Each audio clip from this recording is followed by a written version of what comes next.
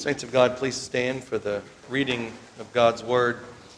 You'll see that the sermon today will be from Leviticus 18. I've interrupted preaching through Acts to share this message today, and you'll see why as we go through the course of the sermon.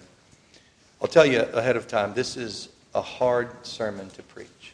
It's been hard preparing it, and I don't know if you've seen my face, but it has been heavy on me because of the preparation. May God bless us as we go through this together. Please listen carefully because this is God's holy and infallible word. Then the Lord spoke to Moses, saying, "Speak to the children of Israel and say to them, I am the Lord your God. According to the doings of the land of Egypt, where you dwelt, you shall not do. And according to the doings of the land of Canaan, where I am bringing you, you shall not do. Nor shall you walk in their ordinances. You shall observe my judgments and keep my ordinances to walk in them. I am the Lord your God. You shall therefore keep my statutes and my judgments, which, if a man does, he shall live by them. I am the Lord. None of you shall approach anyone who is near of kin to him to uncover his nakedness. I am the Lord. The nakedness of your father or the nakedness of your mother you shall not uncover. She is your mother. You shall not uncover her nakedness. The nakedness of your father's wife you shall not uncover. It is your father's nakedness. The nakedness of your sister, the daughter of your father or the daughter of your mother, whether born at home or elsewhere, their nakedness you shall not uncover. The nakedness of your son's daughter or your daughter's daughter, their nakedness you shall not uncover. For theirs is your own nakedness. The nakedness of your father's wife's daughter, begotten by your father, she is your sister. You shall not uncover her nakedness. You shall not uncover the nakedness of your father's sister. She is near of kin to your father. You shall not uncover the nakedness of your mother's sister, for she is near of kin to your mother. You shall not uncover the nakedness of your father's brother. You shall not approach his wife. She is your aunt. You shall not uncover the nakedness of your daughter-in-law. She is your son's wife. You shall not uncover her nakedness. You shall not uncover the nakedness of your brother's wife. It is your brother's nakedness. You shall not uncover the nakedness of a woman and her daughter, nor shall you take her son's daughter or her daughter's daughter to uncover her nakedness. They are near of kin to her. It is wickedness. Nor shall you take a woman as a rival to her sister to uncover her nakedness while the other is alive. Also, you shall not approach a woman to uncover her nakedness as long as she is in her customary impurity. Moreover, you shall not lie carnally with your neighbor's wife to defile yourself with her. And you shall not let any of your descendants pass through the fire of Molech, nor shall you profane the name of your God. I am the Lord. You shall not lie with a male as with a woman. It is an abomination. Nor shall you mate with any animal to defile yourself with it. Nor shall any woman stand before an animal to mate with it. It is perversion. Do not defile yourselves with any of these things, for by all these the nations are defiled, which I am casting out before you. For the land is defiled. Therefore I visit the punishment of its iniquity upon it, and the land vomits out its inhabitants. You shall therefore keep my statutes and my judgments, and shall not commit any of these abominations, either any of your own nation or any stranger who dwells among you. For all these abominations the men of the land have done, who were before you, and thus the land is defiled. Lest the land vomit you out also when you defile it, as it vomited out the nations that were before you. For whoever commits any of these abominations, the persons who commit them shall be cut off from among their people. Therefore you shall keep my ordinance, so that you do not commit any of these abominable customs which were committed before you, and that you do not defile yourselves by them. I am the Lord your God.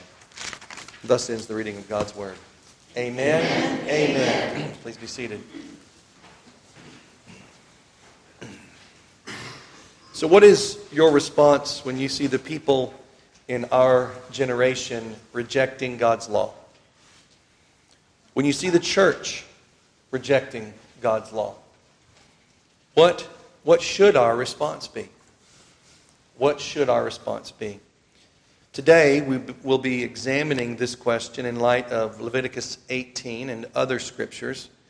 especially in regards to God's law governing the sanctity of human sexuality and the sanctity of human life. Did you know that in America today is Sanctity of Human Life Sunday, falling annually on the Sunday prior to January 22nd, the infamous date upon which Roe v. Wade was decided in 1973.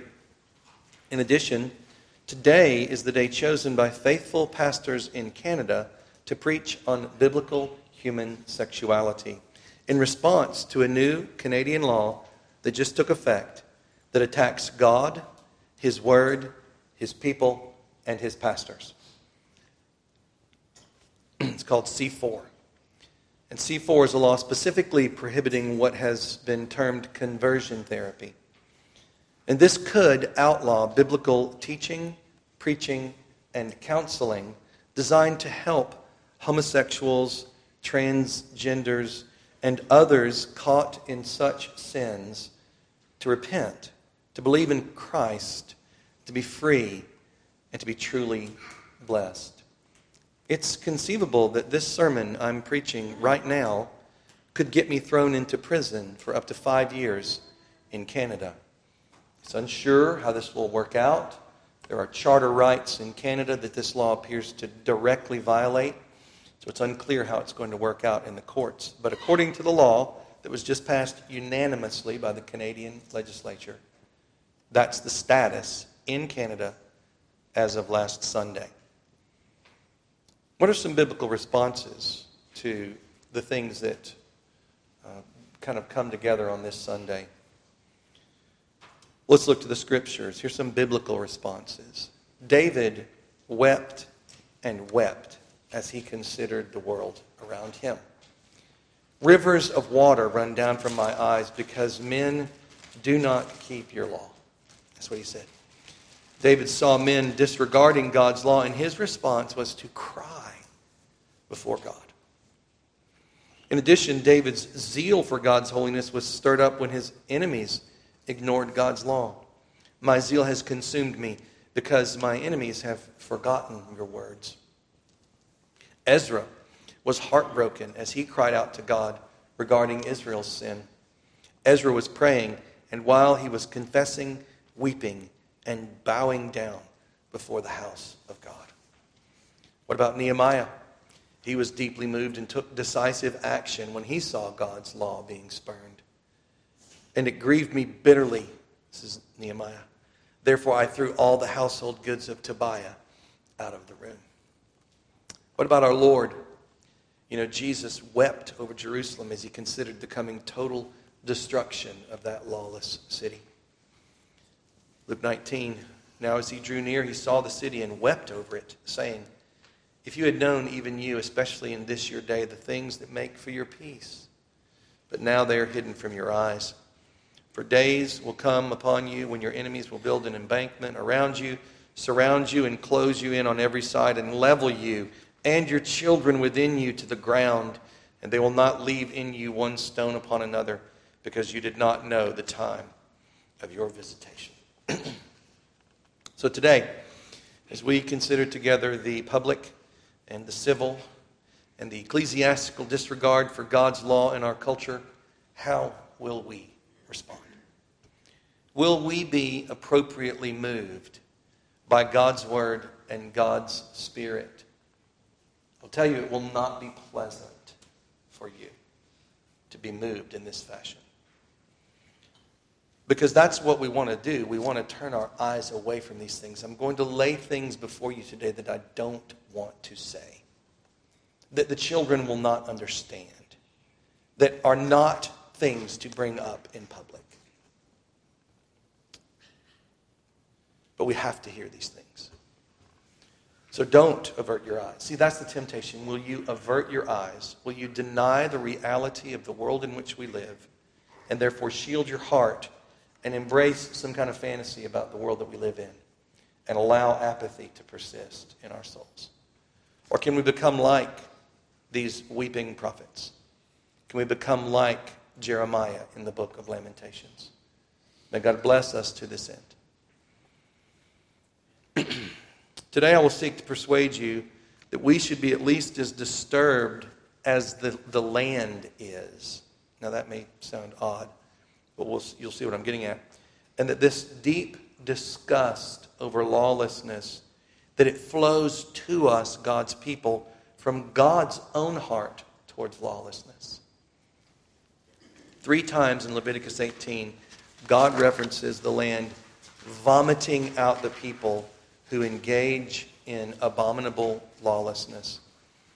So it seems to me that if we could hear the land of America speaking, and this is the title of the sermon, the land would be saying, "You make me sick. You make me sick," is what the land would be saying. And it appears that the nausea that this land is experiencing from these things that God's word describes make the land want to vomit. That this nausea is mounting and churning.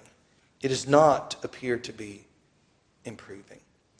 And apart from miraculous, real, God-wrought outpouring of repentance, which we pray for every Sunday, don't we? That's why we put it in our liturgy for, what, guys? Over 10 years now. We've been crying out to God. But are we moved? Do we understand?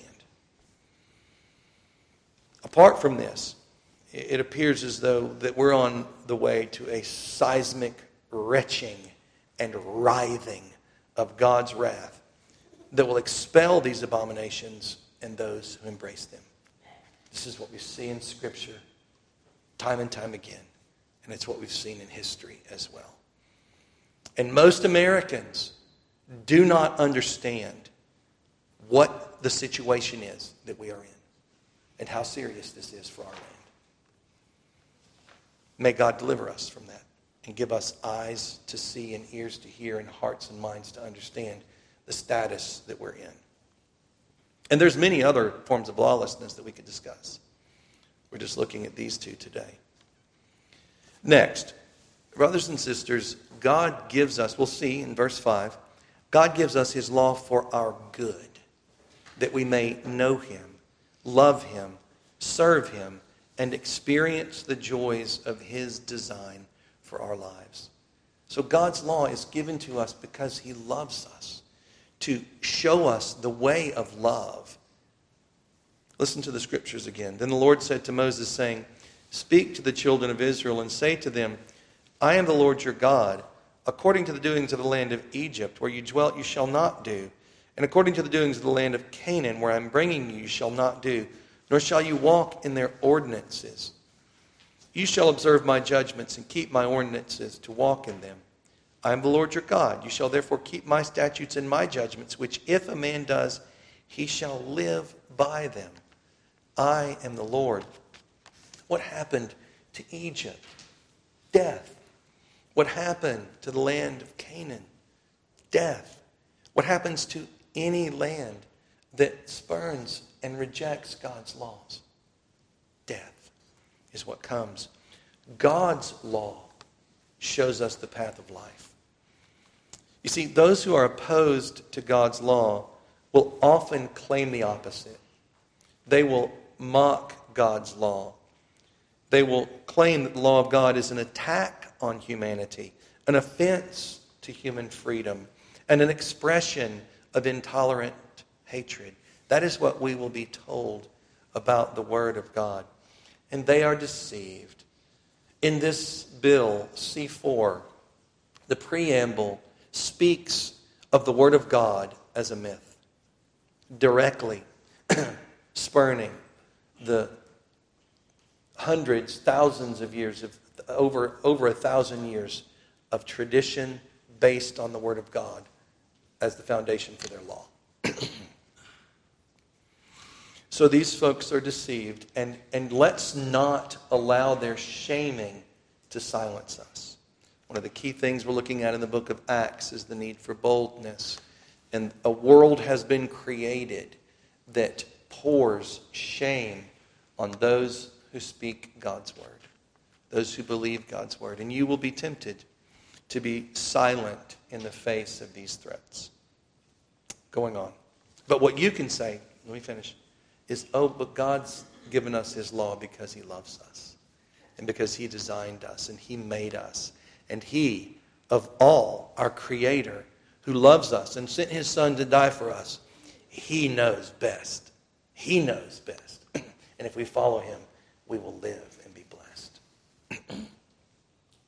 So first, in terms of this connection here, I want us to see the relationship between sexual perversion and the murder of babies. I want us to see the connection between sexual sin and the murder of babies. Verse 21, you shall not let any of your descendants pass through the fire to Molech, nor shall you profane the name of your God. I am the Lord. Now, why would this text be present in Leviticus 18, a text all about sexual sin? This is, verse 21, this is a text about violent crime.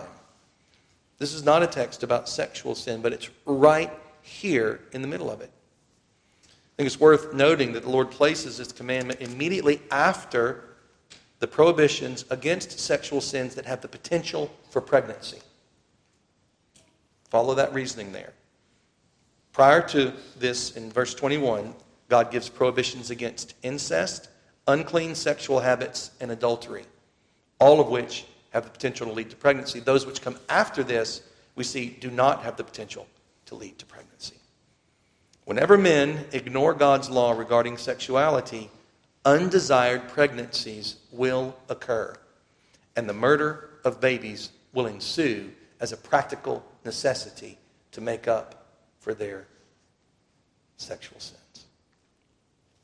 I think many, or maybe even most of us, I would say, have stood together outside the abortion mill, haven't we? And we know that mass murder is occurring inside those doors 5 days per week. We've stood down there, we've pleaded with these women. But you know, that's not all that we see. If you stood there, that's not the only sin that you see. All forms of lawlessness are on display there. And a lot of times it doesn't take but just a couple of hours to see all 10 commandments broken. And the experience is, if there were any more commandments, they'd find a way to break those too. Blasphemy, I've seen it. Profanity, I've seen it. Hatred towards God and his law, I've seen it. Violence, pistols have been drawn. Threats have been made with guns against us.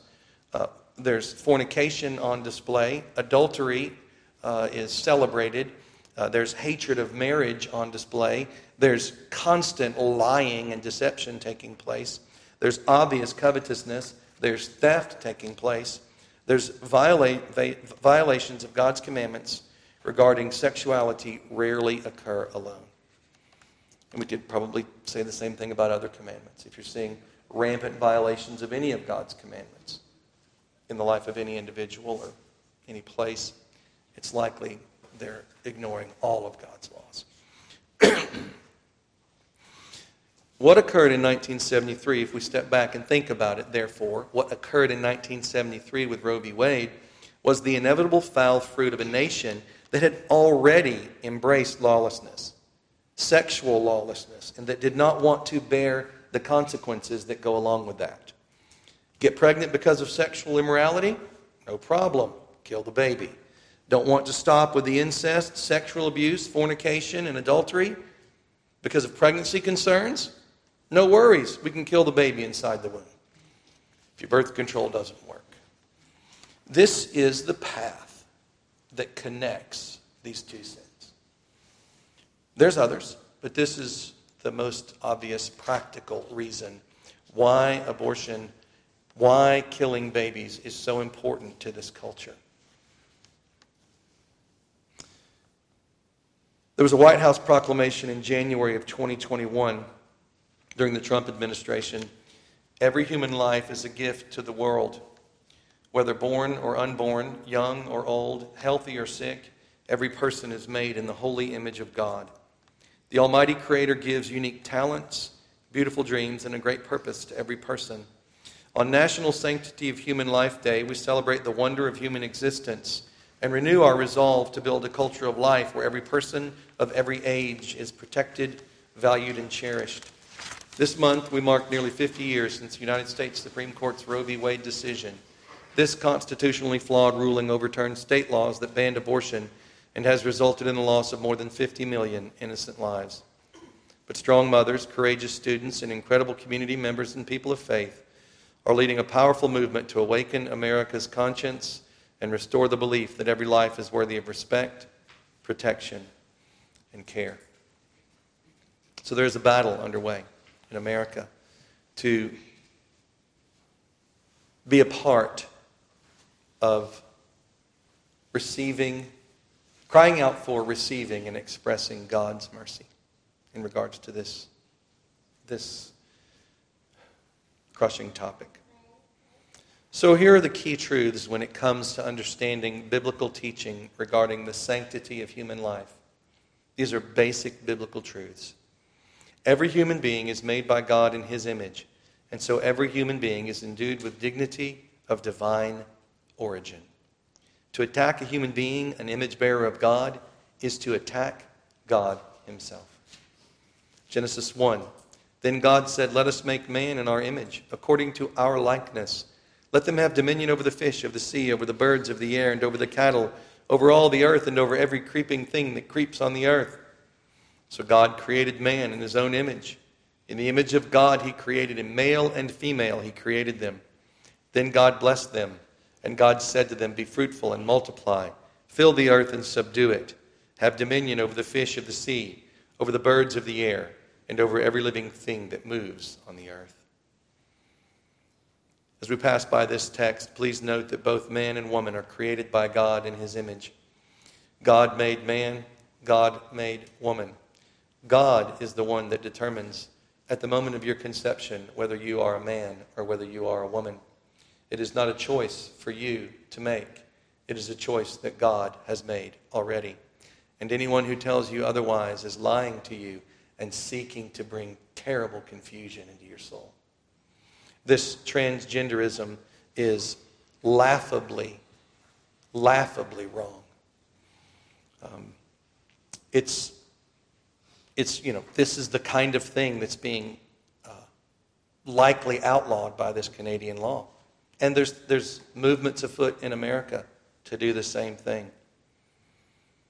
The Scriptures make it very clear that God determines at the moment of your creation whether you're a man or whether you're a woman. Note also here how fruitfulness of the womb is associated with being made in God's image.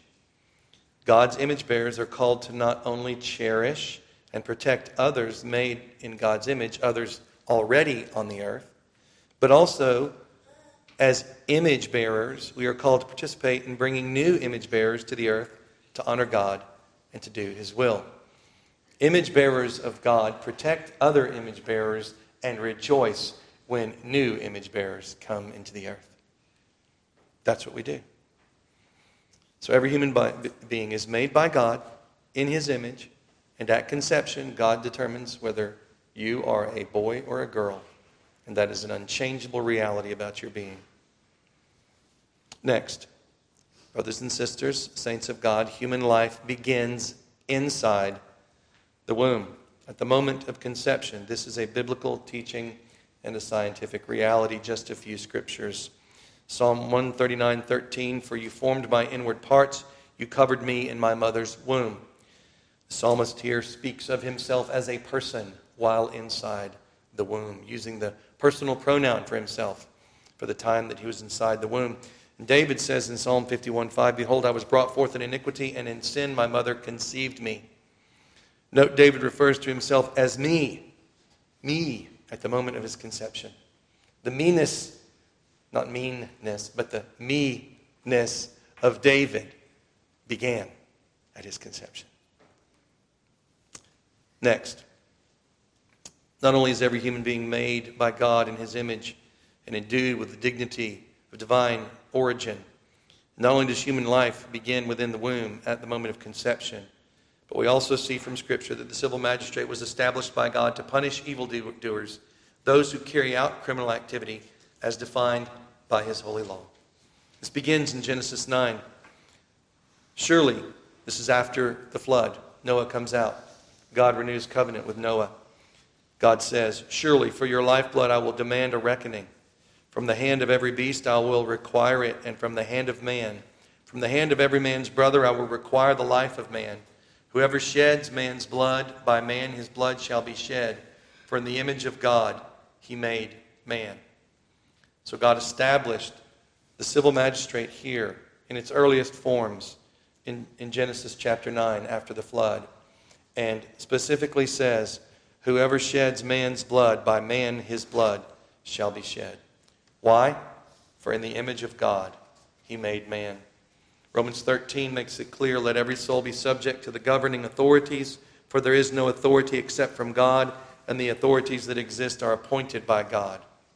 Therefore, whoever resists the authority resists the ordinance of God, and those who resist will bring judgment on themselves. For rulers are not a terror to good works, but to evil.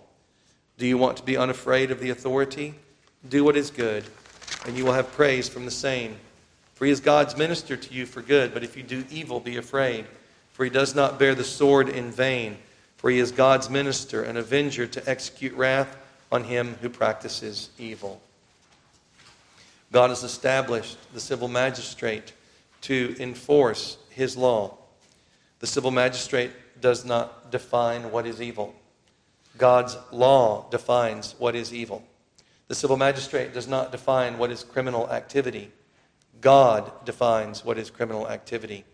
And in his law, he tells us that murder is a crime and that the shedding of innocent blood is to be brought to justice by the civil magistrate.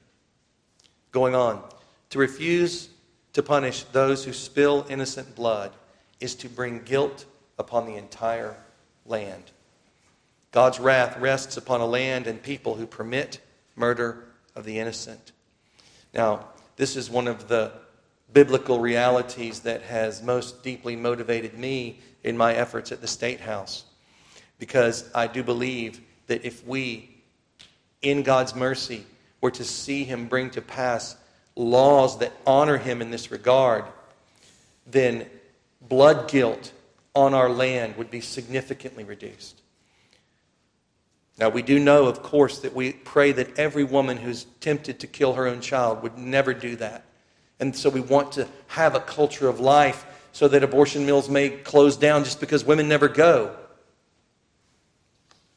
But if that doesn't change, we can still change the laws. And if those women get people to help them kill their children after the law is changed, then it doesn't necessarily bring blood guilt on the land. Do you see that? Do you understand that? So we want to work in both efforts. It's not an either or. It's in both regards, seeking to preach the gospel and help men and women see the glory of who God is and the beauty of life in Christ, and to love life and hate murder. And to see our elected officials tremble before the Son of God and do his will in their capacity as elected officials. Our elected officials failed to do this in our nation for years, even before the ruling of Roe v. Wade. And they've woefully failed since then. And our land is therefore covered up with blood guilt. Every state, every county, every city, without exception, in this land, covered up with blood guilt.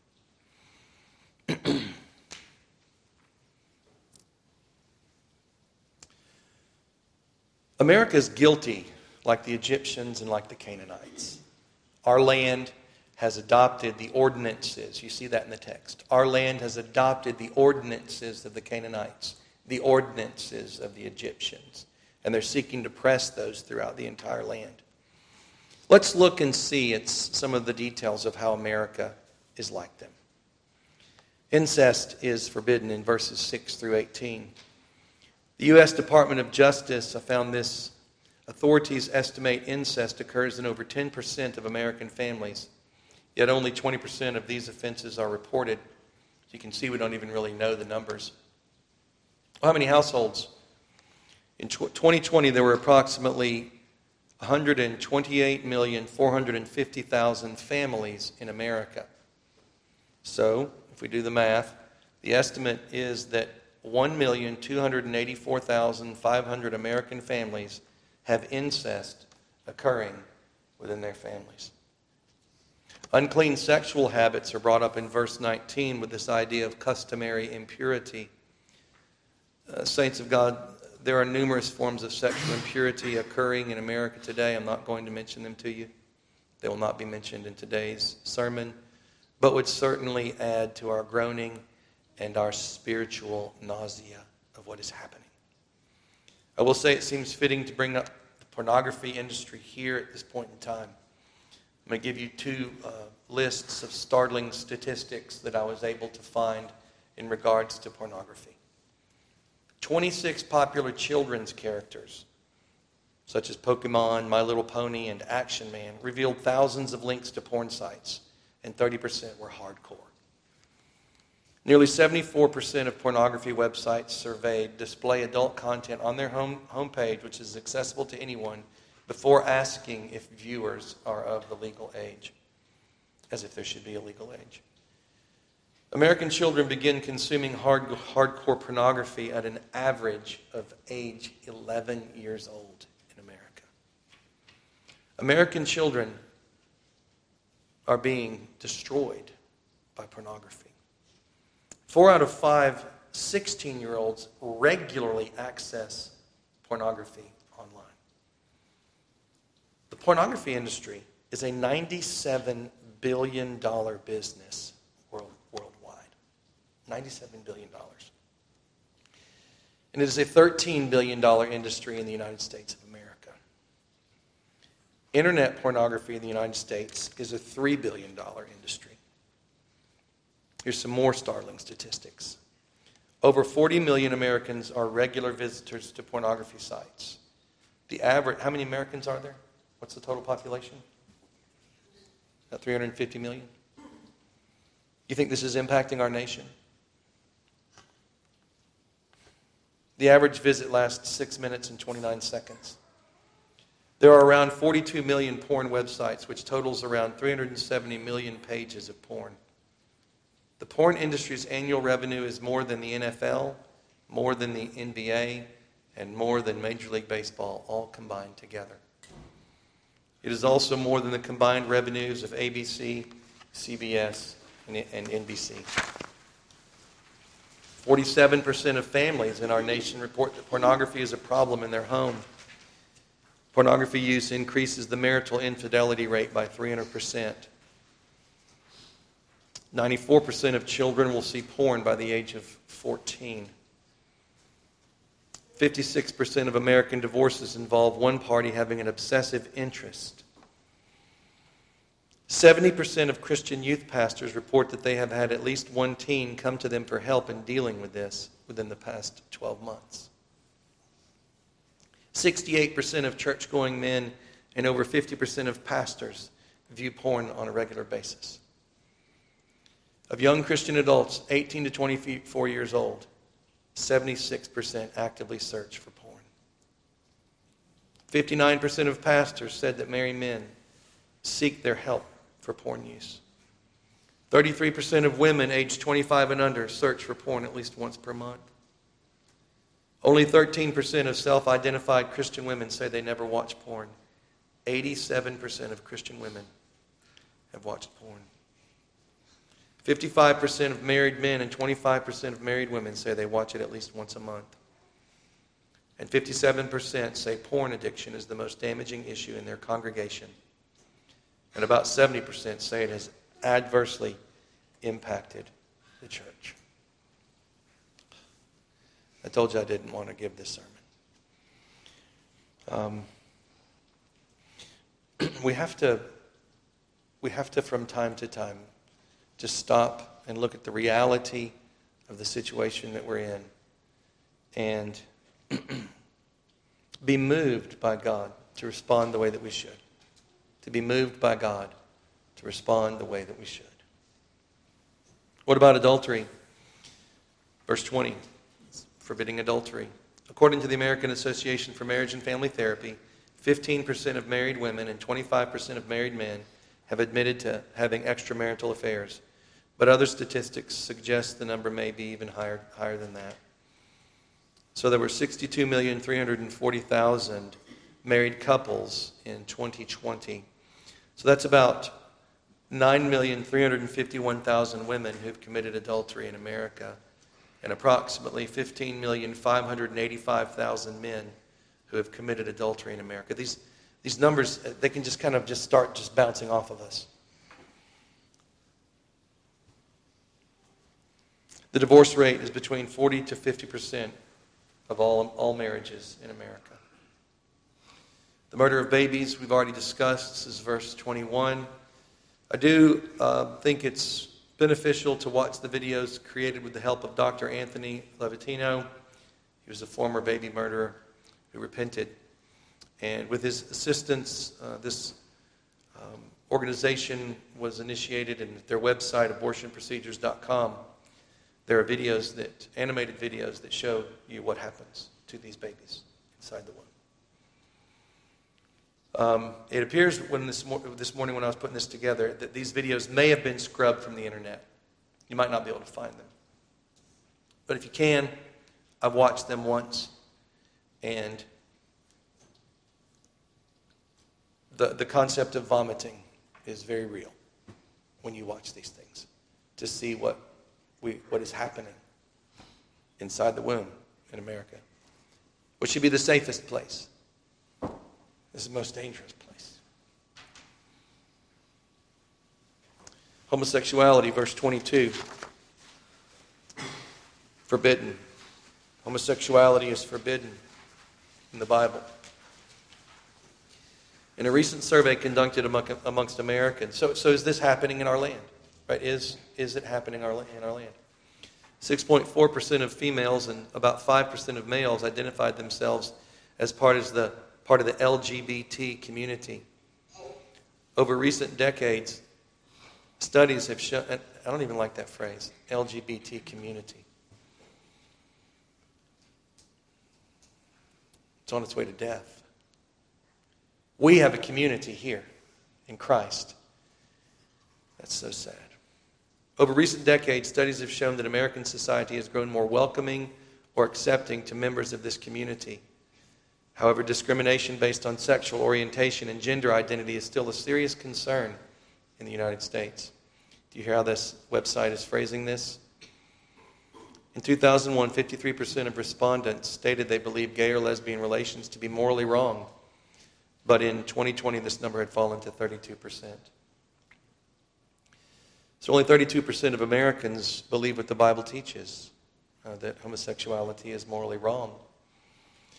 And the way that this battle is being fought partially is to frame individuals who present the truth about homosexuality as being those who are preaching hatred, preaching dangerously, bullying, threatening, things of that nature. They would use the phrase perhaps discrimination based on sexual orientation to describe biblical teaching.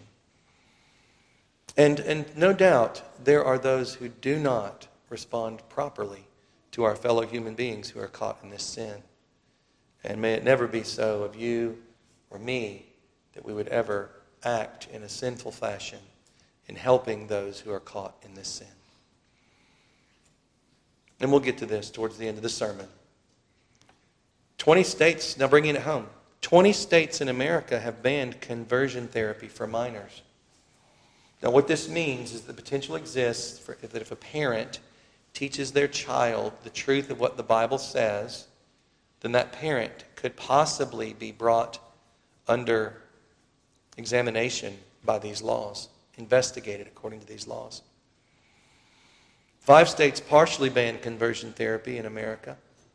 South Carolina has no law or policy. We should. We should have something in place to defend against this gradual encroachment.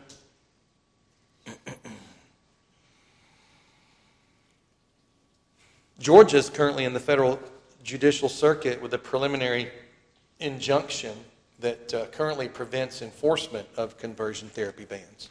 So in Georgia, a law was passed against this. They took them to federal court, and it's currently still being reviewed, and it's under an injunction until that ruling is passed. Bestiality, verse 23. Research does not consistently give precise rates, but classic studies indicate 5 to 8% of males, 3 to 4% of women. This is in America. Brothers and sisters, America is defiled and doomed to judgment. Does anyone not see how clear that is? Just from the simple research. These sins are abominable to God always and anywhere that they occur. These sins defile any land, not just Israel, not just Canaan, not just Egypt. And these sins call for judgment on any nation where these sins are widespread and promoted and tolerated. Do not defile yourselves with any of these things, for by all these the nations are defiled, which I am casting out before you. For the land is defiled, therefore I visit the punishment of its iniquity upon it, and the land vomits out its inhabitants. So was Canaan a Christian nation? Was the land of Canaan a Christian people? No. But they were still under God's law. They were still judged according to God's law. All nations on earth are judged by the King of the earth. And He is patient, and He is merciful, and He is bearing with us as He has many other nations in the past. Going on. For the land is defiled, therefore I visit the punishment of its iniquity upon it, and the land vomits out its inhabitants. So this is what happened to the land of Canaan. You shall therefore keep my statutes and my judgments, and shall not commit any of these abominations, either any of your own nation or any stranger who dwells among you.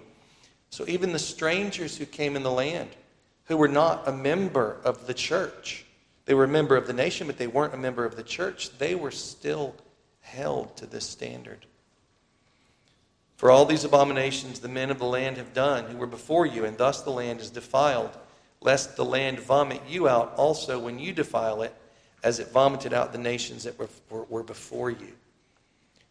So the land can be made sick by any people who break God's law in this fashion.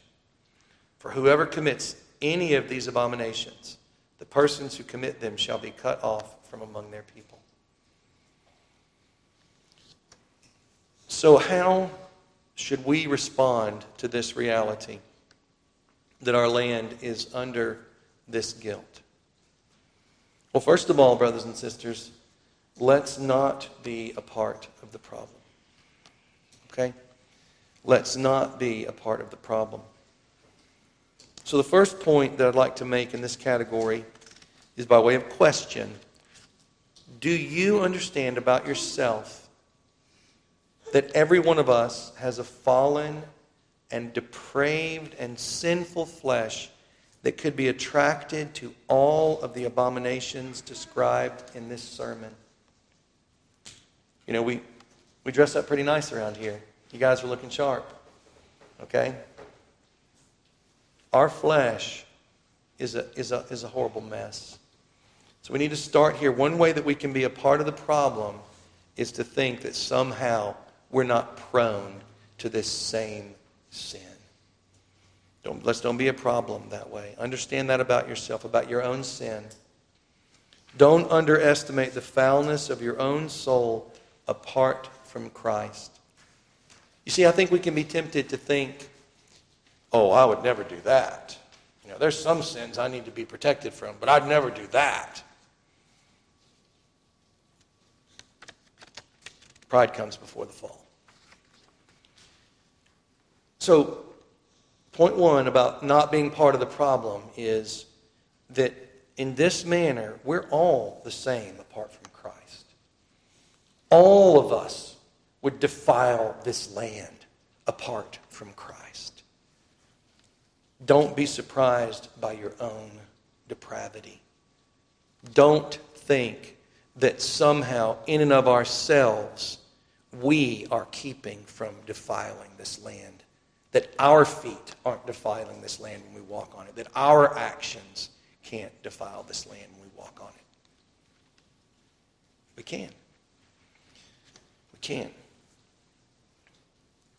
Romans 7 teaches us, Paul teaches us about the nature of the depravity that still dwells within us, even as Christians. It's still in here. For I know that in me, that is in my flesh, nothing good dwells. For to will is present with me, but how to perform what is good I do not find. For the good that I will to do, I do not do, but the evil I will not to do, that I practice. Now, if I do what I will not to do, it is no longer I who do it, but sin that dwells in me. I find then a law that evil is present with me, the one who wills to do good. For I delight in the law of God according to the inward man. But I see another law in my members, warring against the law of my mind, and bringing me into captivity to the law of sin which is in my members. O wretched man that I am, who will deliver me from this body of death? I thank God through Jesus Christ our Lord. So then with the mind I myself serve the law of God, but with the flesh the law of sin.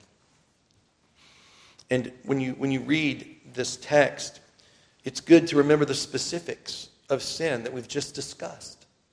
These are the same sins that any of us could be drawn to. Paul, Peter, every one of the non-divine people that has walked this earth, your flesh, my flesh, can be drawn to these things. So, what do? We confess our sin to God. We confess our sin to God. We repent and we walk in newness of life by the power of Jesus Christ our Lord. And we know that He is able to help us.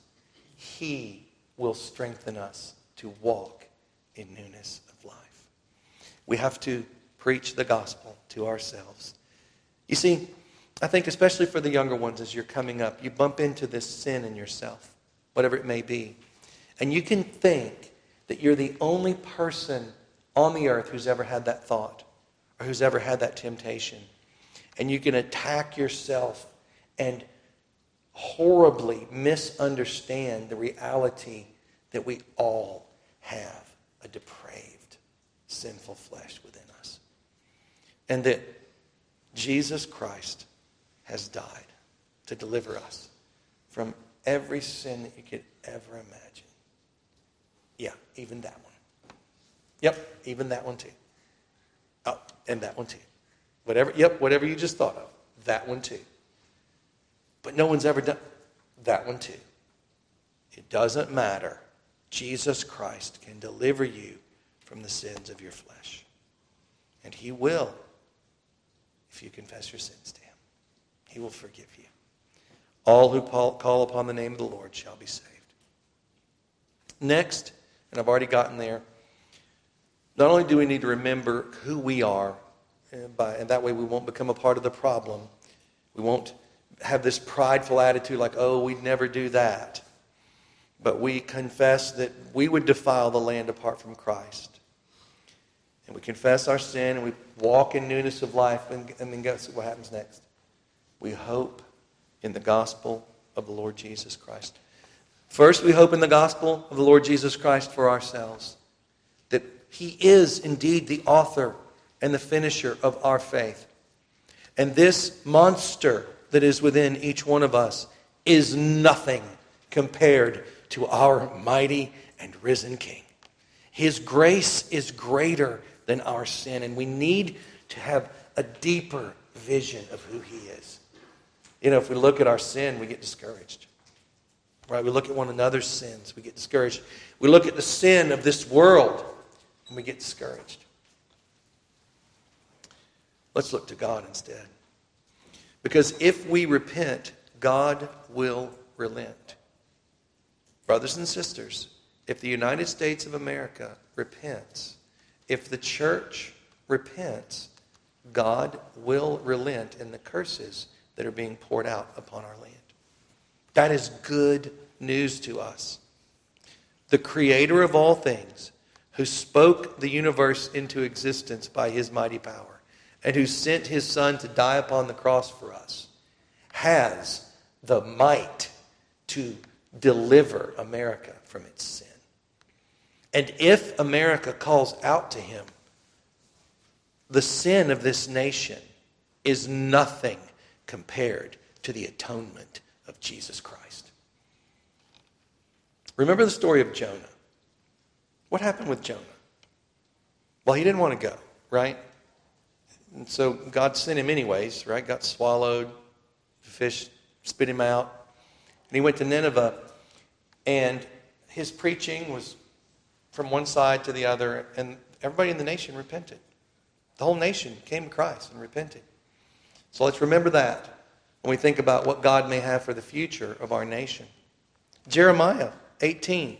The instant I speak concerning a nation and concerning a kingdom, to pluck up, to pull down, and to destroy it, if that nation against whom I have spoken turns from its evil, I will relent of the disaster that I thought to bring upon it. That is good news, brothers and sisters.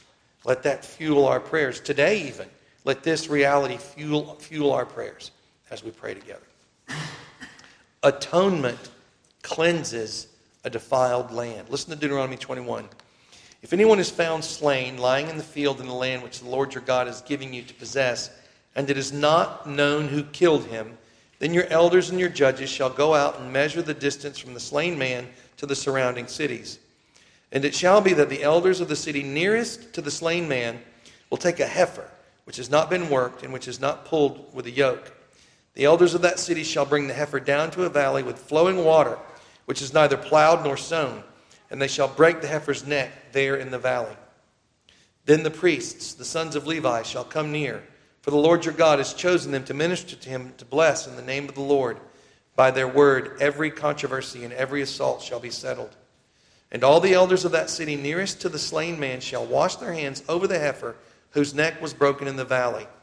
Then they shall answer and say, our hands have not shed this blood, nor have our eyes seen it. Provide atonement, O Lord, for your people Israel, whom you have redeemed, and do not lay innocent blood to the charge of your people Israel. An atonement shall be provided on their behalf for the blood. So you shall put away the guilt of innocent blood from among you when you do what is right in the sight of the Lord. So, as we look to the future and we desire, we long, we cry out to God to bring atonement for the blood guilt that is on our land, we need to pray for our civil leaders, pray for our church leaders, and pray for the people of our land to understand how serious innocent blood is. And yet, when we work together in this situation, God can bring atonement and lift the guilt of innocent bloodshed from that land. There is a way, even in cases of unsolved murders, for there not to be innocent bloodshed, innocent blood guilt on the land. Next, please weep for our nation. There's a lot of things that we've seen today that should give you that spiritual nausea, that sense that we discussed at the beginning with David, with his his eyes running like rivers of tears, and the zeal that he felt with the law of God being ignored, and Ezra crying and bowing down before God. May this be true of us as well. Use Lamentations as a prayer guide. You know, Jeremiah, use Lamentations as a prayer guide. For these things I weep, my eye overflows with water, because the Comforter who should restore my life is far from me. My children are desolate because the enemy prevailed. In addition to praying for our nation, fast for our nation. Take a look at your schedule and consider when you will choose to not eat. There's other things we can fast from, but specifically what's being mentioned in Scripture in conjunction with prayer is almost always food. Leave off food for a time and devote yourself to weeping and praying for for our land. Put your political privileges to use. God has still given us political privileges. Put them to use. There are rights that we still have to where we can express the truth of God in the public square. We can express the views that we hold from Scripture in how we choose to vote and in our communications with our elected officials. Put your political privileges to work. Come to understand, study and understand biblical protest. We can choose to submit to some ungodly laws, but are we allowed to submit silently? Look into biblical protest and how to have your voice lifted up in the public square properly according to God's ways. I've actually looked for an organization devoted to biblical protest, and I can't find one that's been put together specifically with a scriptural study, a focused study on what it means to protest biblically. Promote the truth in the public square. Support godly, pro-life, anti-porn, pro-law groups with your prayer and with your money. Promote the truth in the public square. Don't allow shame to silence you. Evangelism is always important, but it is ever critical in a time like today. Go out of your doors and present the gospel of the Lord Jesus Christ as often as you can. Know the gospel of the Lord Jesus Christ. Know the Word of God about sin, about judgment, about Christ's atonement, and revel in the salvation that is yours, and go out and always be ready to present the gospel everywhere you go. Believe in the power of the gospel of the Lord Jesus Christ when it leaves your lips. Believe in the power of the Holy Spirit of God to anoint your words, to plow that heart before you speak the gospel. Be an evangelist. I've said it already, and this sermon is a part of this. Use the freedoms that we still have in a godly fashion to promote the truth, to demonstrate the glory and the beauty of biblical marriage and biblical families and biblical communities and biblical life, and oppose those things that are false, that are being presented in our world that are contrary to God's word. Be a soldier in this battle by presenting the glory of the truth in how you walk in the newness of life in this way, and by also resisting and opposing these lies that are harmful to your neighbors and that dishonor God. Be in the battle. Do not be silent. Amen? Let us pray. Almighty and gracious Heavenly Father,